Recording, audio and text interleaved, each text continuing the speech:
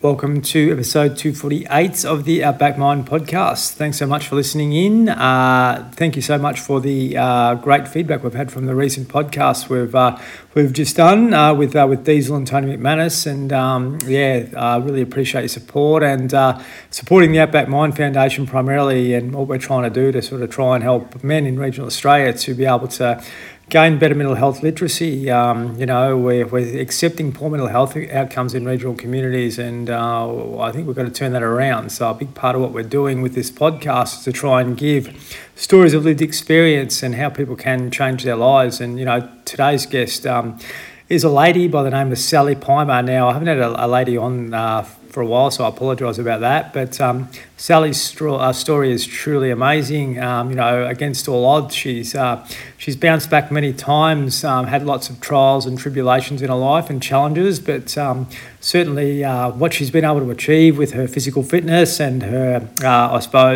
passion for health and health promotion and prevention is really critical and important. We've just accepted poor health in modern society, physical and mental, and just basically laid down to that. I just think we've got a job to do to be able to turn that around.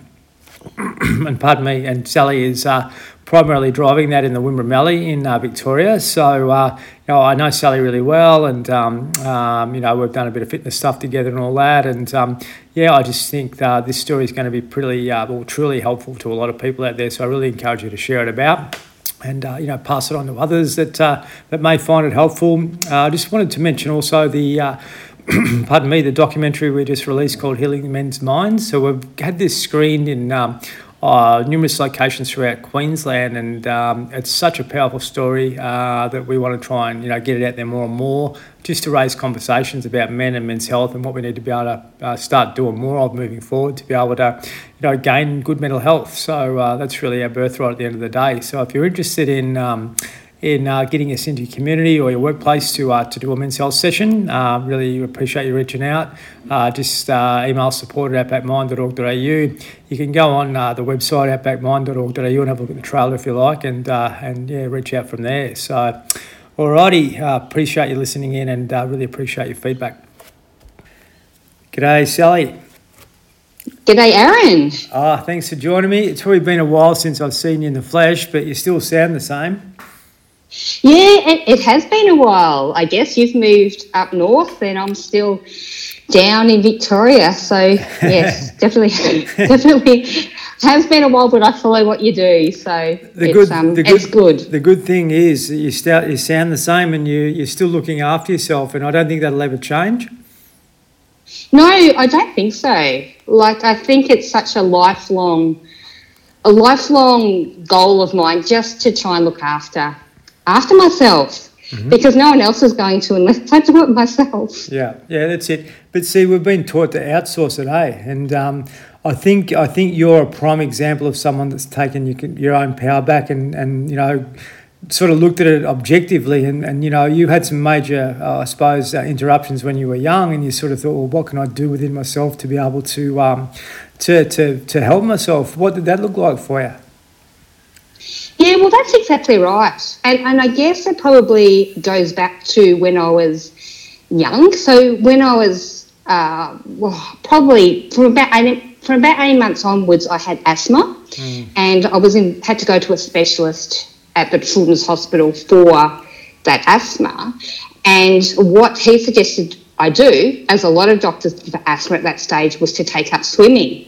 So it was a combination of medicine and swimming, but the big thing was, you need to take up swimming to strengthen your lungs and to, try to be a bit proactive while you're growing up, which I guess it started there, and it's kind of progressed from there, I guess. You've been on a prevention journey most of your life, but isn't it interesting, because I had problems when I was a young fella too, but there was a lot of lead in the paint. There was a lot of toxins in the environment that we're in, and I reckon that probably caused a lot of it. And a lot of people smoked cigarettes in buildings back then, so that we weren't weren't getting much help along the way with it all.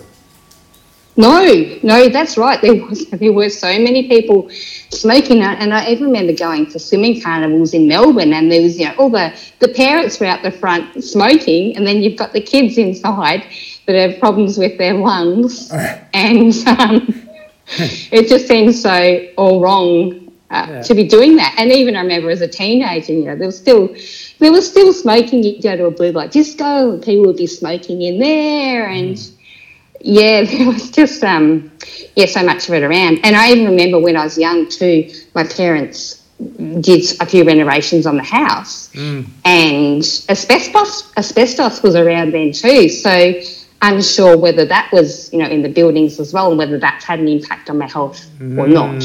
Possibly, yeah, absolutely. There was lots of hazards that we were unconscious of back then, and I think there's we've improved a lot, but I think we've still got a long way to go. And I just think, you know, being healthy is our birthright, isn't it? And that's the way we're sort of meant to be. And if we've got blockages like you had, I think overcoming them is important. But I know you were told when you were young that you were going to have emphysema by the time you were 40. Is that right? Yeah, it was. So, like I said, I had asthma when I was young, and I stopped going to the doctor probably about 12. And he said, you know, it's just childhood asthma. You've probably grown out of it. So I thought, great. And then I was at uni and I got a virus, and I ended up going to hospital because it was quite bad. I ended up with a chest infection. And I remember being there, and they brought in this machine, like a peak flow, and they said, look, once you can blow 200 on this machine, we'll let you go home. I thought, fantastic. But the more I tried, I just couldn't do it. And then they identified that, you know, this was permanent. I actually had a permanent lung obstruction at the age of 19. And they said, look, you'll probably have emphysema by the time you're 40, which when I was 19, I thought 40 was pretty old. I thought, oh, that's years away. But the doctors couldn't believe how I was breathing. They would say, how do you breathe? And I said, well, I just do. And they said, but how can you do that? I said, well, I probably don't know any different. So I probably suspect I was born with it. So, yeah, I don't know any different. Amazing. So how did you get better? Did you basically keep with your swimming, and did you pick up other athletic pursuits around the same time, or did that sort of evolve as you got older? No, it probably evolved as I got older. So I think probably around about 19, I was at uni, and I just probably went into denial. I was a bit rebellious. And when I found out, the first thing I did was go back to my room and have a smoke. Really? And I wasn't even a smoker. Yeah, I just kind of went, well, you know, if I'm going to die, I might as well find out what this smoking's all about. So I sat out in the room and had a bit of a smoke and went, oh, this is a bit silly. So, yeah, I probably went into denial and went, well, you know, it's not really true. This is not what's happening. So, which is probably not the right way to go. So I came back from uni and just probably forgot about it for about 10 years probably. So, but I did, sorry. Go ahead. No, I was going to say, once I had kids, I probably got back into swimming just as a bit of a break from the kids. So that's probably when it all started again. So you, like, we're gonna sort of go pretty deep quickly here, but the fitness thing for you has been really extreme. Like I think that was probably nearly 20 years ago when you sort of got to that point, but you've done some amazing things, with your body since then. You know, I'd like to sort of hear from you how it sort of evolved, like when you sort of did get back into it, and when you sort of started to get into triathlons and all the big stuff. So probably getting back to it, like I said, I got back into swimming when my kids were young, and then, believe it or not, my husband, after I had the kids, he said, oh, you're looking a bit chubby, do you want me to buy you a gym membership? And I just felt like whacking him. I went, there's no way I am doing that, like how rude. So I was so determined that I wasn't going to go to the gym because he wanted me to. But yeah, swimming, and then there were some people at my work. So I worked in science as a research scientist who were going to the gym at lunchtime. So I started going to the gym, and there happened to be a Bludge Day, which was a team triathlon. And I thought, well, I'm going to take a couple of days off to do a triathlon with this team. And I did the swim leg.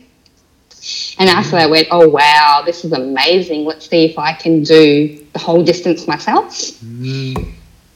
And so from a matter of, November, doing, a 500-metre swim in a triathlon, I went to doing the whole lot in January 2000, I think it was. So that was a 42K ride and a 10K run? So I started off with a 500-metre swim, 20K bike ride and 5K run. Mm-hmm. And I'd never actually run 5 kilometres before I did that triathlon. So I did that. I thought, I'm going to do one triathlon, and then I went, wow, this is amazing. So I'll just take it from there. And, just happened to meet up with some other people who were running. There was a lady here who taught me into doing a marathon. So I did the marathon, and then from there, all of a sudden I was doing a half Ironman, and then I did an Ironman event. So the Ironman was a 3.8 kilometre swim, 180k bike ride and 42k run. So I went from pretty much not much to an Ironman in 3 years probably. Really? Amazing. I'd like to know, I've never done one of them, but I tell you, I really respect anyone that first of all puts the commitment in to do it, but primarily, did you find that you had self-doubt and all that type of stuff as you were sort of, preparing and training? Did you think that you could make it, or what did it look like for you? Yeah, so I did have self-doubt, I guess, before my first triathlon, which was that short one, because I actually rang up the organiser of that triathlon and said, I don't even know if I can make it. And he said, that's okay, just give it a go. You can walk if you need to. And I guess there was a bit of self-doubt, but there's also the thought, well, what have I got to lose? So, if I don't try it, I'll never know. So I guess I've got a bit of self-determination that once I get started, I'm a pretty hard trainer and I'm pretty determined to do something. So if I put my mind to it, yes, I can do it. But there always is that doubt because you don't know, and I don't like failing. It's the fear of the unknown, isn't it? And I just think you're, you've given yourself a chance because you've actually done the small steps to be able to get to that point. And see, a lot of people they want to get to the end destination without putting the work in. And that's where we fail. But I think, to prepare yourself over 3 years to get to that point, that's really amazing. You need to be proud of yourself for that. But what was it like when you did actually compete and you finished it? Oh, look, it was amazing, and I had my family there. So when I did my first one in 2003. So my youngest child was 5 at that stage. And he actually remembers it. It had a huge impact on him. So I think sometimes when you do these events, you actually don't know. You've got little eyes watching you and you've got other people watching you. Yeah. And I think you can never underestimate the impact that you have on others. So, yes, to finish was just amazing, and to have my family there and to know that I've achieved it. And it's not just about the event either. It carries over so much into life as well, because that's an Ironman, but it kind of gives you the courage to try other things, because if you can do that, what else can I do in life? Get out of your comfort zone and try something new. Yes. So it just kind of spurs you on from there. Yeah, the growth. And just to tell you, the hairs are standing up in the back of my neck, so I'm thinking, what can I do next? But that's one of the traps we fall into, and you're very much similar to me. It's like when you've done something, you want to just keep chasing and getting better. And I'd be curious to know sort of what happened for you from there. Did you give yourself a break, or what did you do? Yeah, so it was interesting. My youngest was 5 at that stage, and because I went full on, not really knowing what I was doing, self-training, I burnt myself out because I just didn't train properly, and I probably went too fast into it. So I thought I'll have a year off, and I actually didn't get back into Ironman again until my youngest was in year 12. So I went from prep to year 12. I had such a big gap in there. So 12 years. But I became a fitness instructor during that time, so helping other people on their journey. Amazing. As well. But yeah, so it was just that huge gap in between. And I think that's it. You can train, but it's a matter of training smart too. You don't need to train full on. You actually need to train smart so that you don't do too much. Yes, yeah, that's right. And recover properly too, you know. And a lot of us, you do the work and then you sort of don't switch off. And I think the rest and recovery is, you know, just as important as you know, the steps and the kilometres that you do as well. And we've got to probably get better at putting time into that, as well as you know, getting the job done. And that's something for me personally that I struggle with. But I think eventually over time, very much similar like you, it's just moment by moment and it's just incremental steps which can lead to big results. Would you agree? Yeah, yes, definitely. I think you do need those little steps to get there, to slowly kind of build up. Otherwise your body will let you know as well, because you'll start to get injured and you'll break down and it's just too much. And I know when I was doing too much, I would get sick or I'll just be a really grumpy person to live with. But I agree, it's so hard to switch off because you just think, I should be doing more and more. And more, and where do you stop? And if I do a little bit more, I'll be able to go faster and I'll get better. And it becomes a bit of a trap, and then it can kind of tend to take over your life as well. Yeah, and that's not so good. So I remember thinking, well, look, no, I can't go out to have dinner because I've got to get up and train the next day, or I'm too tired to do things. And when it starts to take over your life, it's not great at all. And I think that's what ended up happening to me in the end. Yeah, sounds familiar. And I when I wasn't running, I was thinking about running, and it's amazing. Like we do these things to improve ourselves, but it can take over our lives, and if we get attached, then it's not great. So I was the same. Like I'd take the food out and get them to put it on a plate for me rather than eat what was at the restaurant. Or I'd just avoid going anywhere with people, and that really had a detrimental effect because your social life and that connectivity is really important. But I think if you can become too strict and too disciplined, you have consequences as well. Yes, that's exactly right, and that's very extreme too, Aaron. We're not going out and not socialising, and to be thinking about running and doing things when you're not. It's a sure sign that it's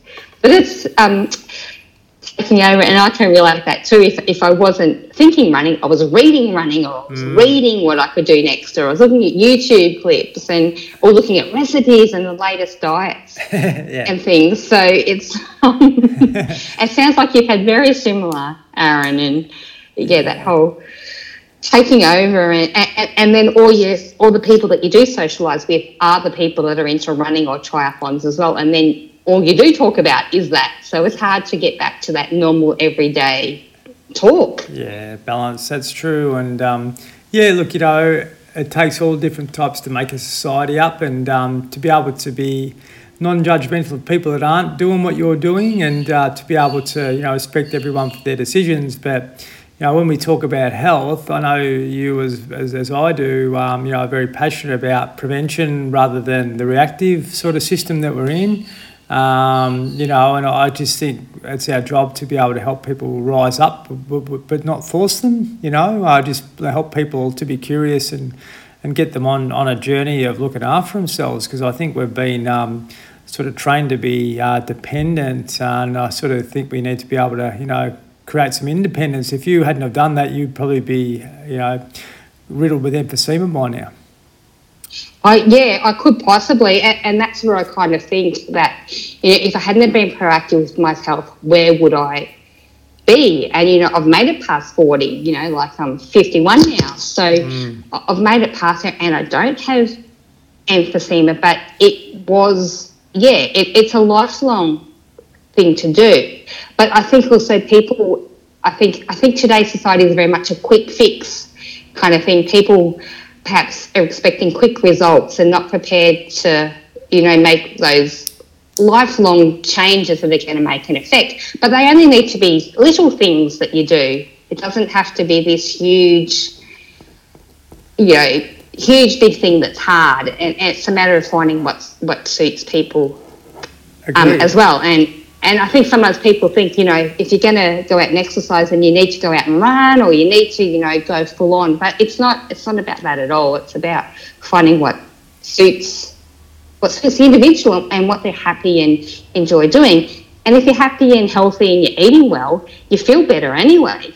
Yep, that's right. But isn't it funny, like in a lot of small regional communities and regional towns, a lot of people haven't actually known what it's like to feel good because we've been sort of addicted to a high sugar diet, you know, from early on. And where I live now, I go to the bakery and I'm thinking, God, like, you know, there's so many people that are looking gaunt and they're not healthy, you know, just because of the food they're eating. And it's just those small little changes which can bring you back to life again. And I don't want to see people go through their lives and not know what it's like to feel okay, rather than looking for stimulation all the time. And yeah, I just think we've got a lot of work to do in regional areas to be able to promote good health and really, you know, encourage others to do those little 1%ers which can help them feel a bit better. And I think once we do start feeling a little bit better, then we become curious about what's possibly next. And you don't have to go and run or do ultra marathons, but, you know, I just think if we can become a little bit more independent with the way we live life and we start to give food or give our bodies food which is nourishing and more holistic rather than manufactured, I think that's the way the body's designed. We're not meant to have all these false things sort of going through it which are causing disease. And I think you'll probably find that where you live in Horsham, that's probably been intergenerational for quite a few years. Yeah, I think it has. There is, and I don't know that people actually know how unhealthy the food is and whether people just don't think about it. And I guess one of the things that I struggle with is food being used as a treat and as a reward. Yeah. Like, you know, you do a good job, we'll give you a cake, or you're doing well, we'll give you a cake or biscuits. And it just kind of brings that in that's how you reward people. Yeah. When there's so many other better ways to do it. And yeah, there's so much sugar in foods and so much unhealthy things, but because it seems to be such a community thing that you think that everybody does it, you don't question it, and it's almost like if someone's not eating like that, you think, well, what's going on with you? And I know I'm a strong advocate for eating healthy at work and at, you know, in the people that I mix with. And it's a bit like, oh, Sally won't eat that. And I'm like, no, because it actually makes me feel better and I'm healthier and I feel good and I can enjoy life and I sleep better. And I'd love that for you too. So I'd love to promote it so that people can be as healthy as they can. Yeah, I agree. It's funny though with you're right. You think about it when we were little kids, like a celebration was around birthday parties, and that was just like high content sugar foods, and we get taught early to associate, you know, reward with celebration, you know, which is not a bad thing, but we've got to be able to put the full stop on it too, because once you get that sort of, you know, running through your cells and your body wants more of it, and all of a sudden you're on this cycle. And I was like that too myself for years, because I was sort of, you know, my mum and my family were beautiful people, but it was always, you know, cream puffs, sponge cakes, bloody lamingtons, chocolate eclairs, this, that, the other, and it was all the time, you know. So the body by the time I was 10 was copping a fair whack of sugar, which was probably foreign sugar rather than natural stuff. Yeah, and I guess it's you come home from school and you have that, and that would be quite normal for the era that we're in as well. And I remember for FebFast a few years ago, I decided to give up sugar and coffee at the same time because I don't drink alcohol, which is a choice I've made. Yeah. And oh my goodness, I felt horrible for the first few days, and I thought it was the coffee, but someone said, no, it's the sugar. And I would have thought I was someone that didn't have too much sugar. But after 4 weeks, oh my goodness, I felt amazing. It was just such an eye-opener to me about how much sugar is in food.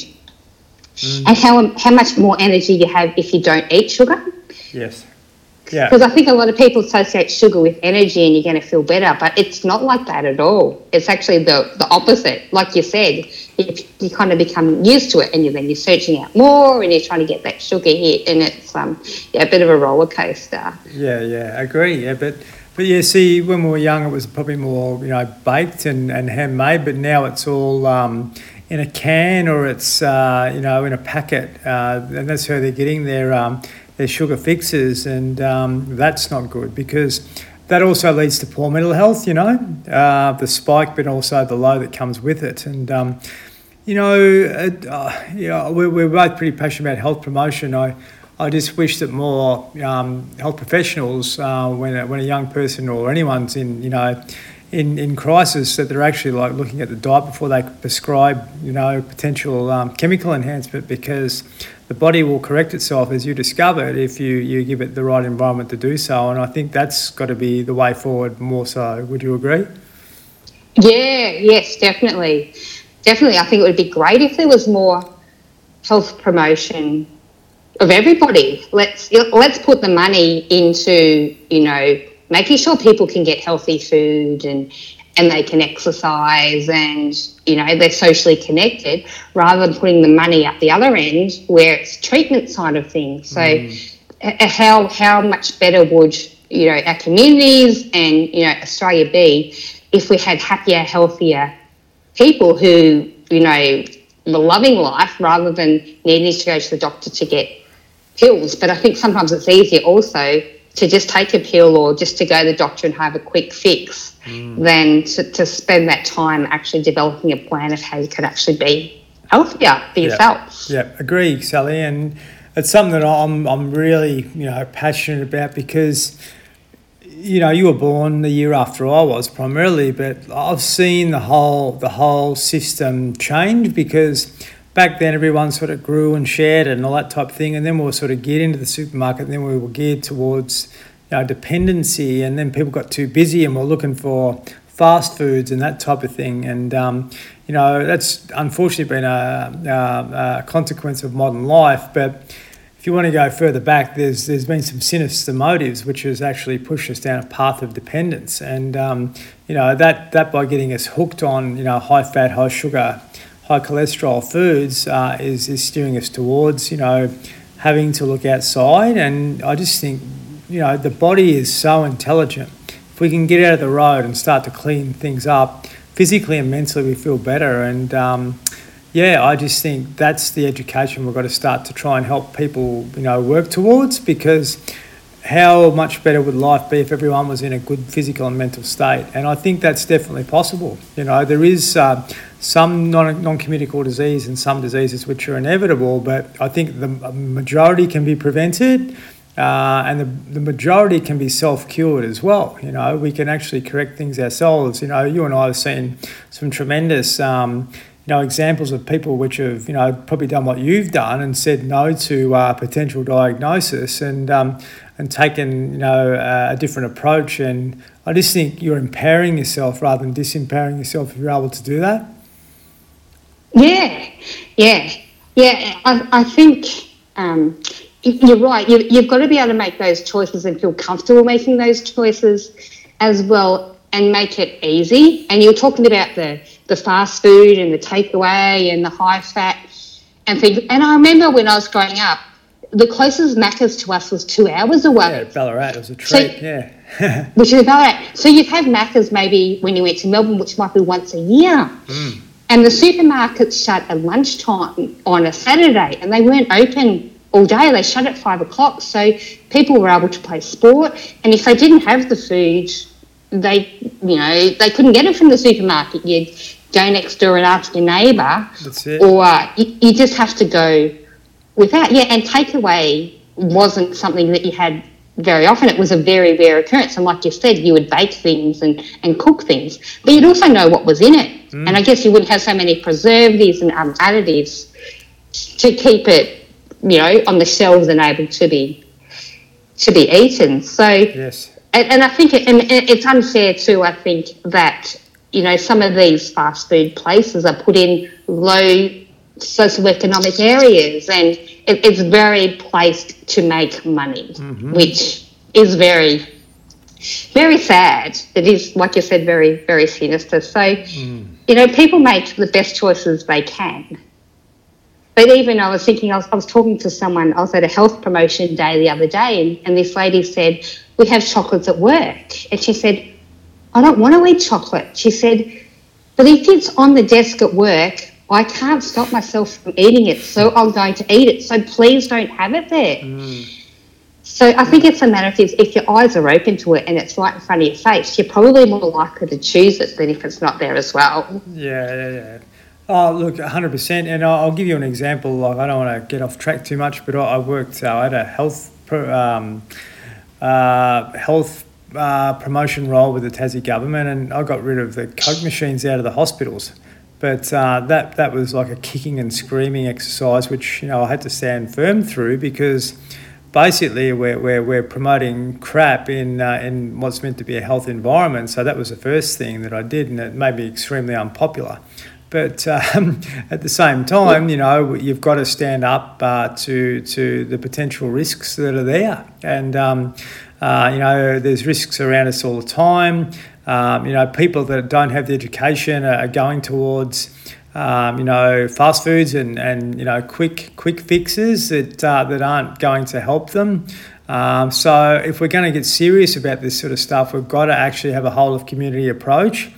And I think, you know, there's got to be communities out there that want to, you know, start to say no to this sort of stuff. Unfortunately, the economy has been driven by, you know, I suppose an explosion in alcohol and, you know, fast foods and all that type of things over the years. And that's been, you know, really great for the economy. But I just think, yeah, you know, if we're going to get serious about it, we've got to really start to give more, I suppose, awareness and have people like you out there front and centre really talking about this sort of stuff more consistently, because, you know, poor physical and mental health outcomes are just, you know, snowballing, and I just don't think that's got to, you've got to stop at some point in time.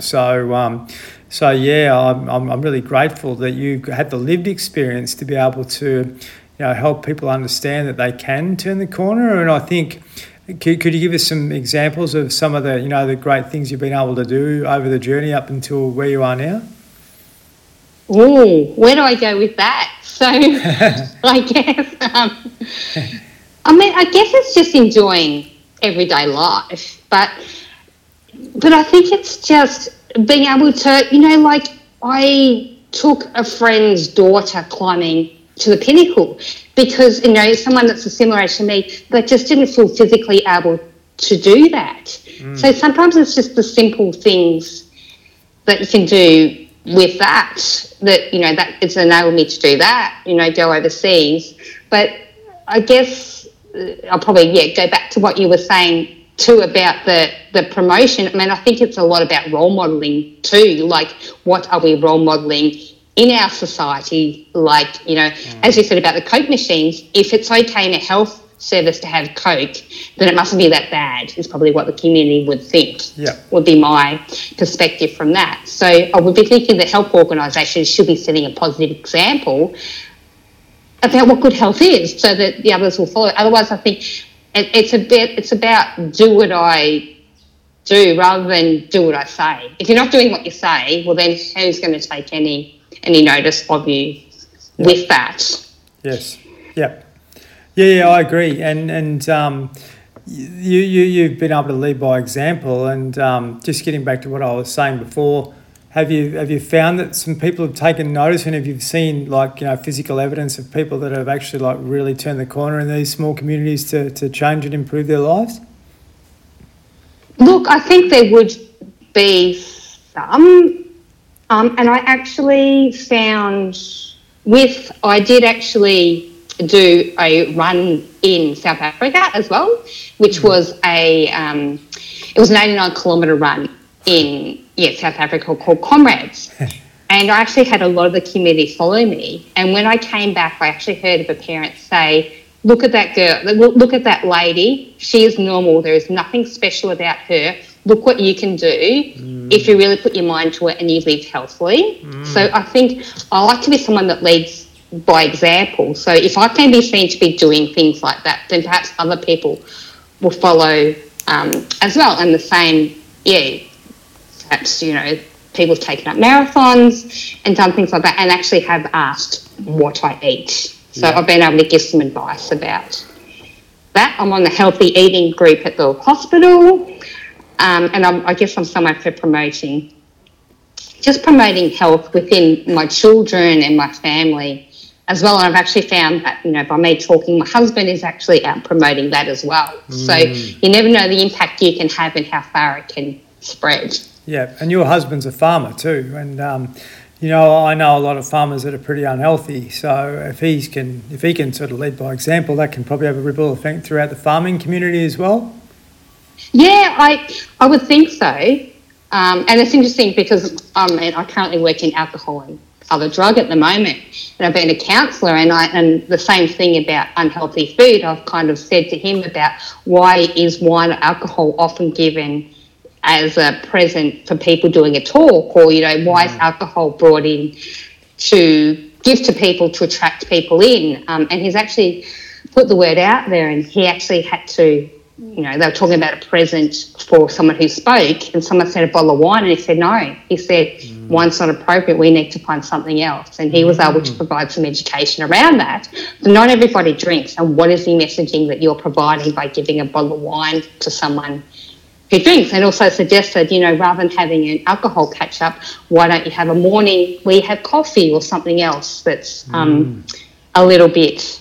Well, not that coffee is healthy, but something that's a little bit different as well. And by him saying that, it's actually got people thinking. Amazing. That's great. You're talking about the same Jason that I know.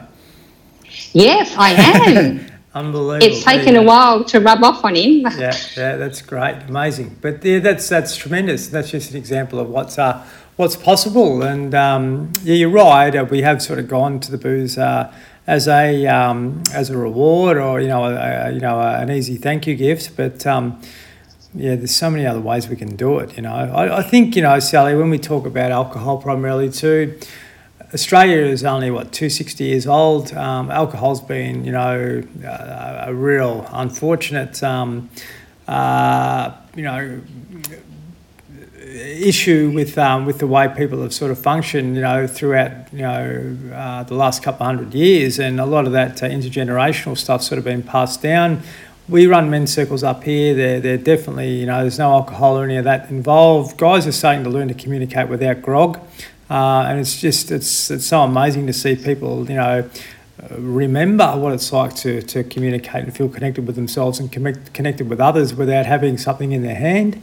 And I've seen a young man, 28, just break the cycle of dad and granddad and so forth way back by saying, no, I don't want my kids to see me like this. And that's an example. That's a leader, in its essence. So we can all make a huge difference, within our personal lives, which can have a ripple effect on our own families and a ripple effect with our communities. And it all just starts with, guys like Jason and others out there, which are, okay, now I see what I've been doing. Now I can maybe make some small changes to make a difference. So, I just think we're at a really pivotal moment in time, and I just hope that things start to progress and change moving forward, because they're going to go hammer and tom to try and keep us unhealthy because it's good for the economy.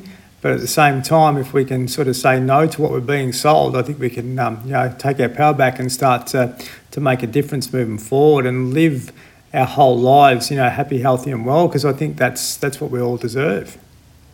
Yes, definitely. We definitely deserve to be happy and healthy. And I mean, how fantastic, like you said about that 28-year-old who's saying no. And I think it just takes those people to say no, that this is not what we want anymore, like you said, and then it can change and have that ripple effect on. And I guess, with the alcohol probably going back a step too, it all links into that, the mental health. And if you're not eating well and you're not exercising and your mental health goes down, you're more likely to drink. So it's all so interconnected together. So, just by making a small change, it can have a huge effect. Yeah. And I think that's true, like you said, just a small change. You don't have to make big changes at once, but, by one person doing it and then another person does it, over time, a real difference can be made. Yeah, to how we live. And I agree. Just getting off track a little bit, but it's funny how when people sort of get to that point and they become sort of angry and frustrated because everyone's not doing what they do. But yeah, it's just a matter of being patient and slowly doing the little things that can make a difference. And if anyone's listening to this and they're wanting to make changes, just don't be in a hurry. Like sort of Sally mentioned with her athletic pursuits, it was like gradual. Making little small changes day by day, week by week, which can have a tremendous impact. And that's unfortunately the anxiety is a real trap. For us humans, because we sort of want to get there before we've even started a lot of the time, and we don't actually enjoy the journey and put the work in and just be curious about what's happening on a daily basis. And it's funny because we've been sort of trained to be anxious, as I mentioned, and actually want results quickly, and that's probably got a lot worse now than what it used to be. But with those changes comes a bit of sacrifice, and I just think if you can be prepared to do that, have good people around you which can help you on your way, then you'll get there eventually.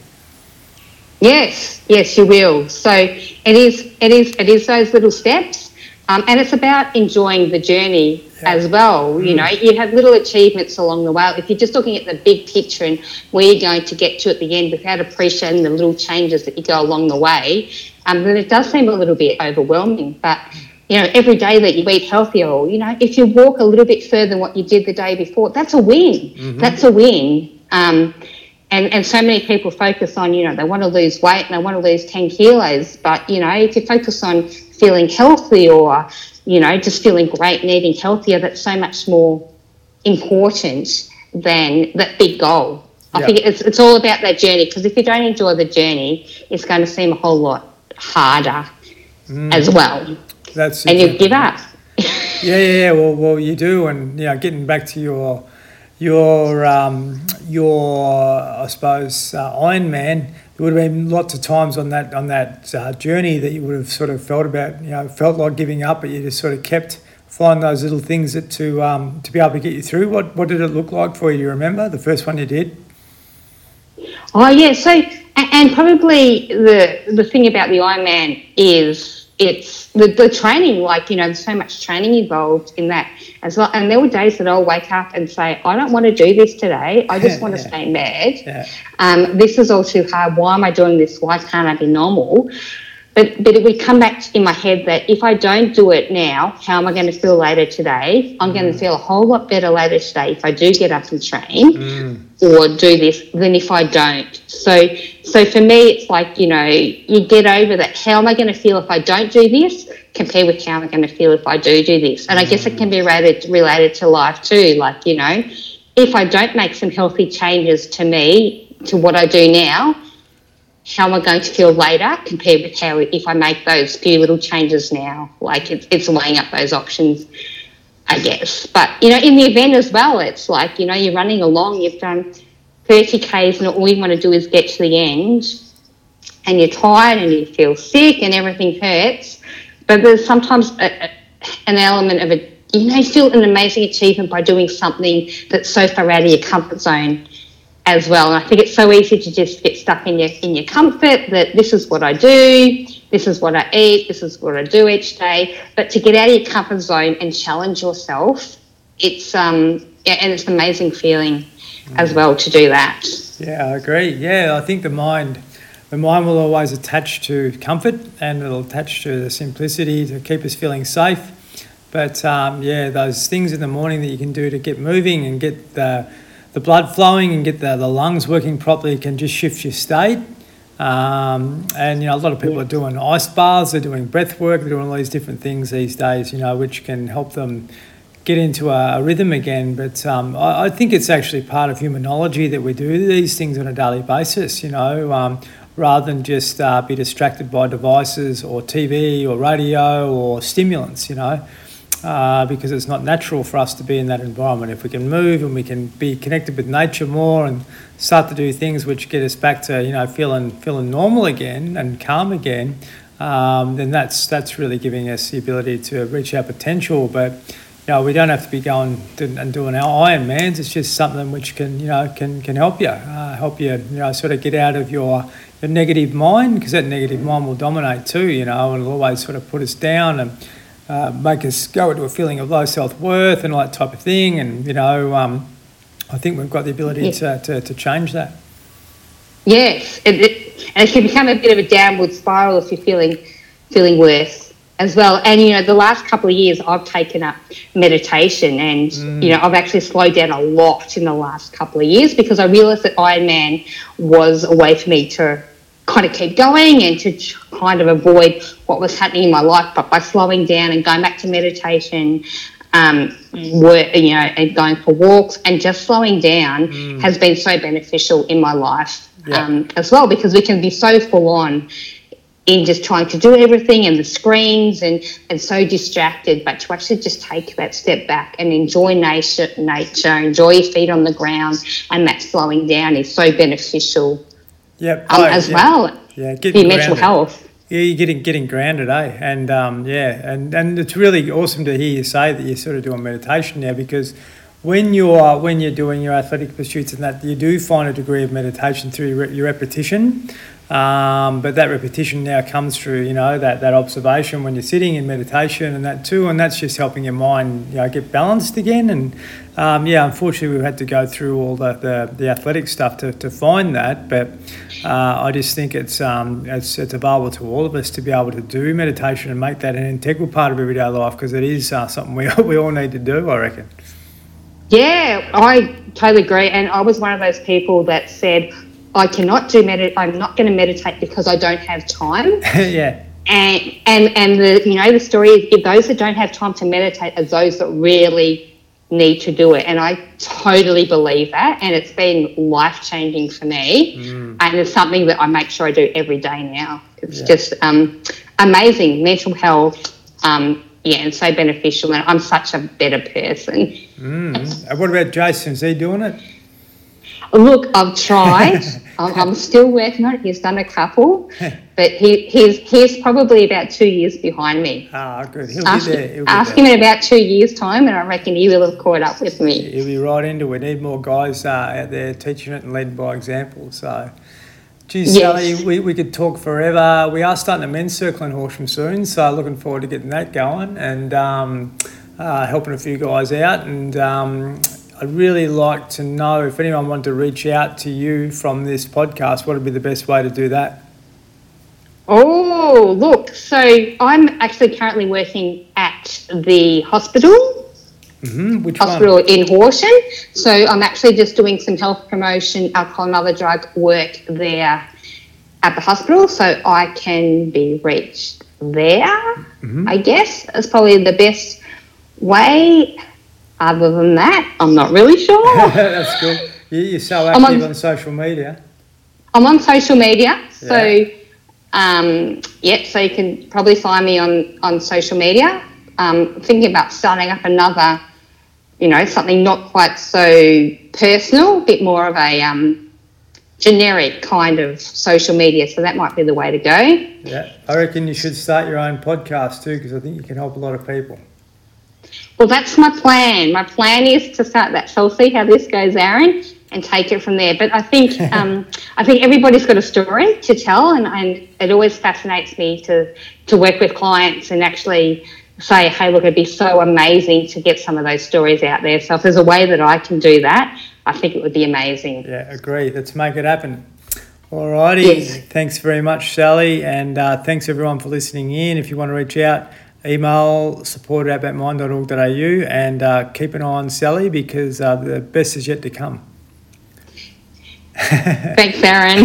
Thank you. Thanks for having me.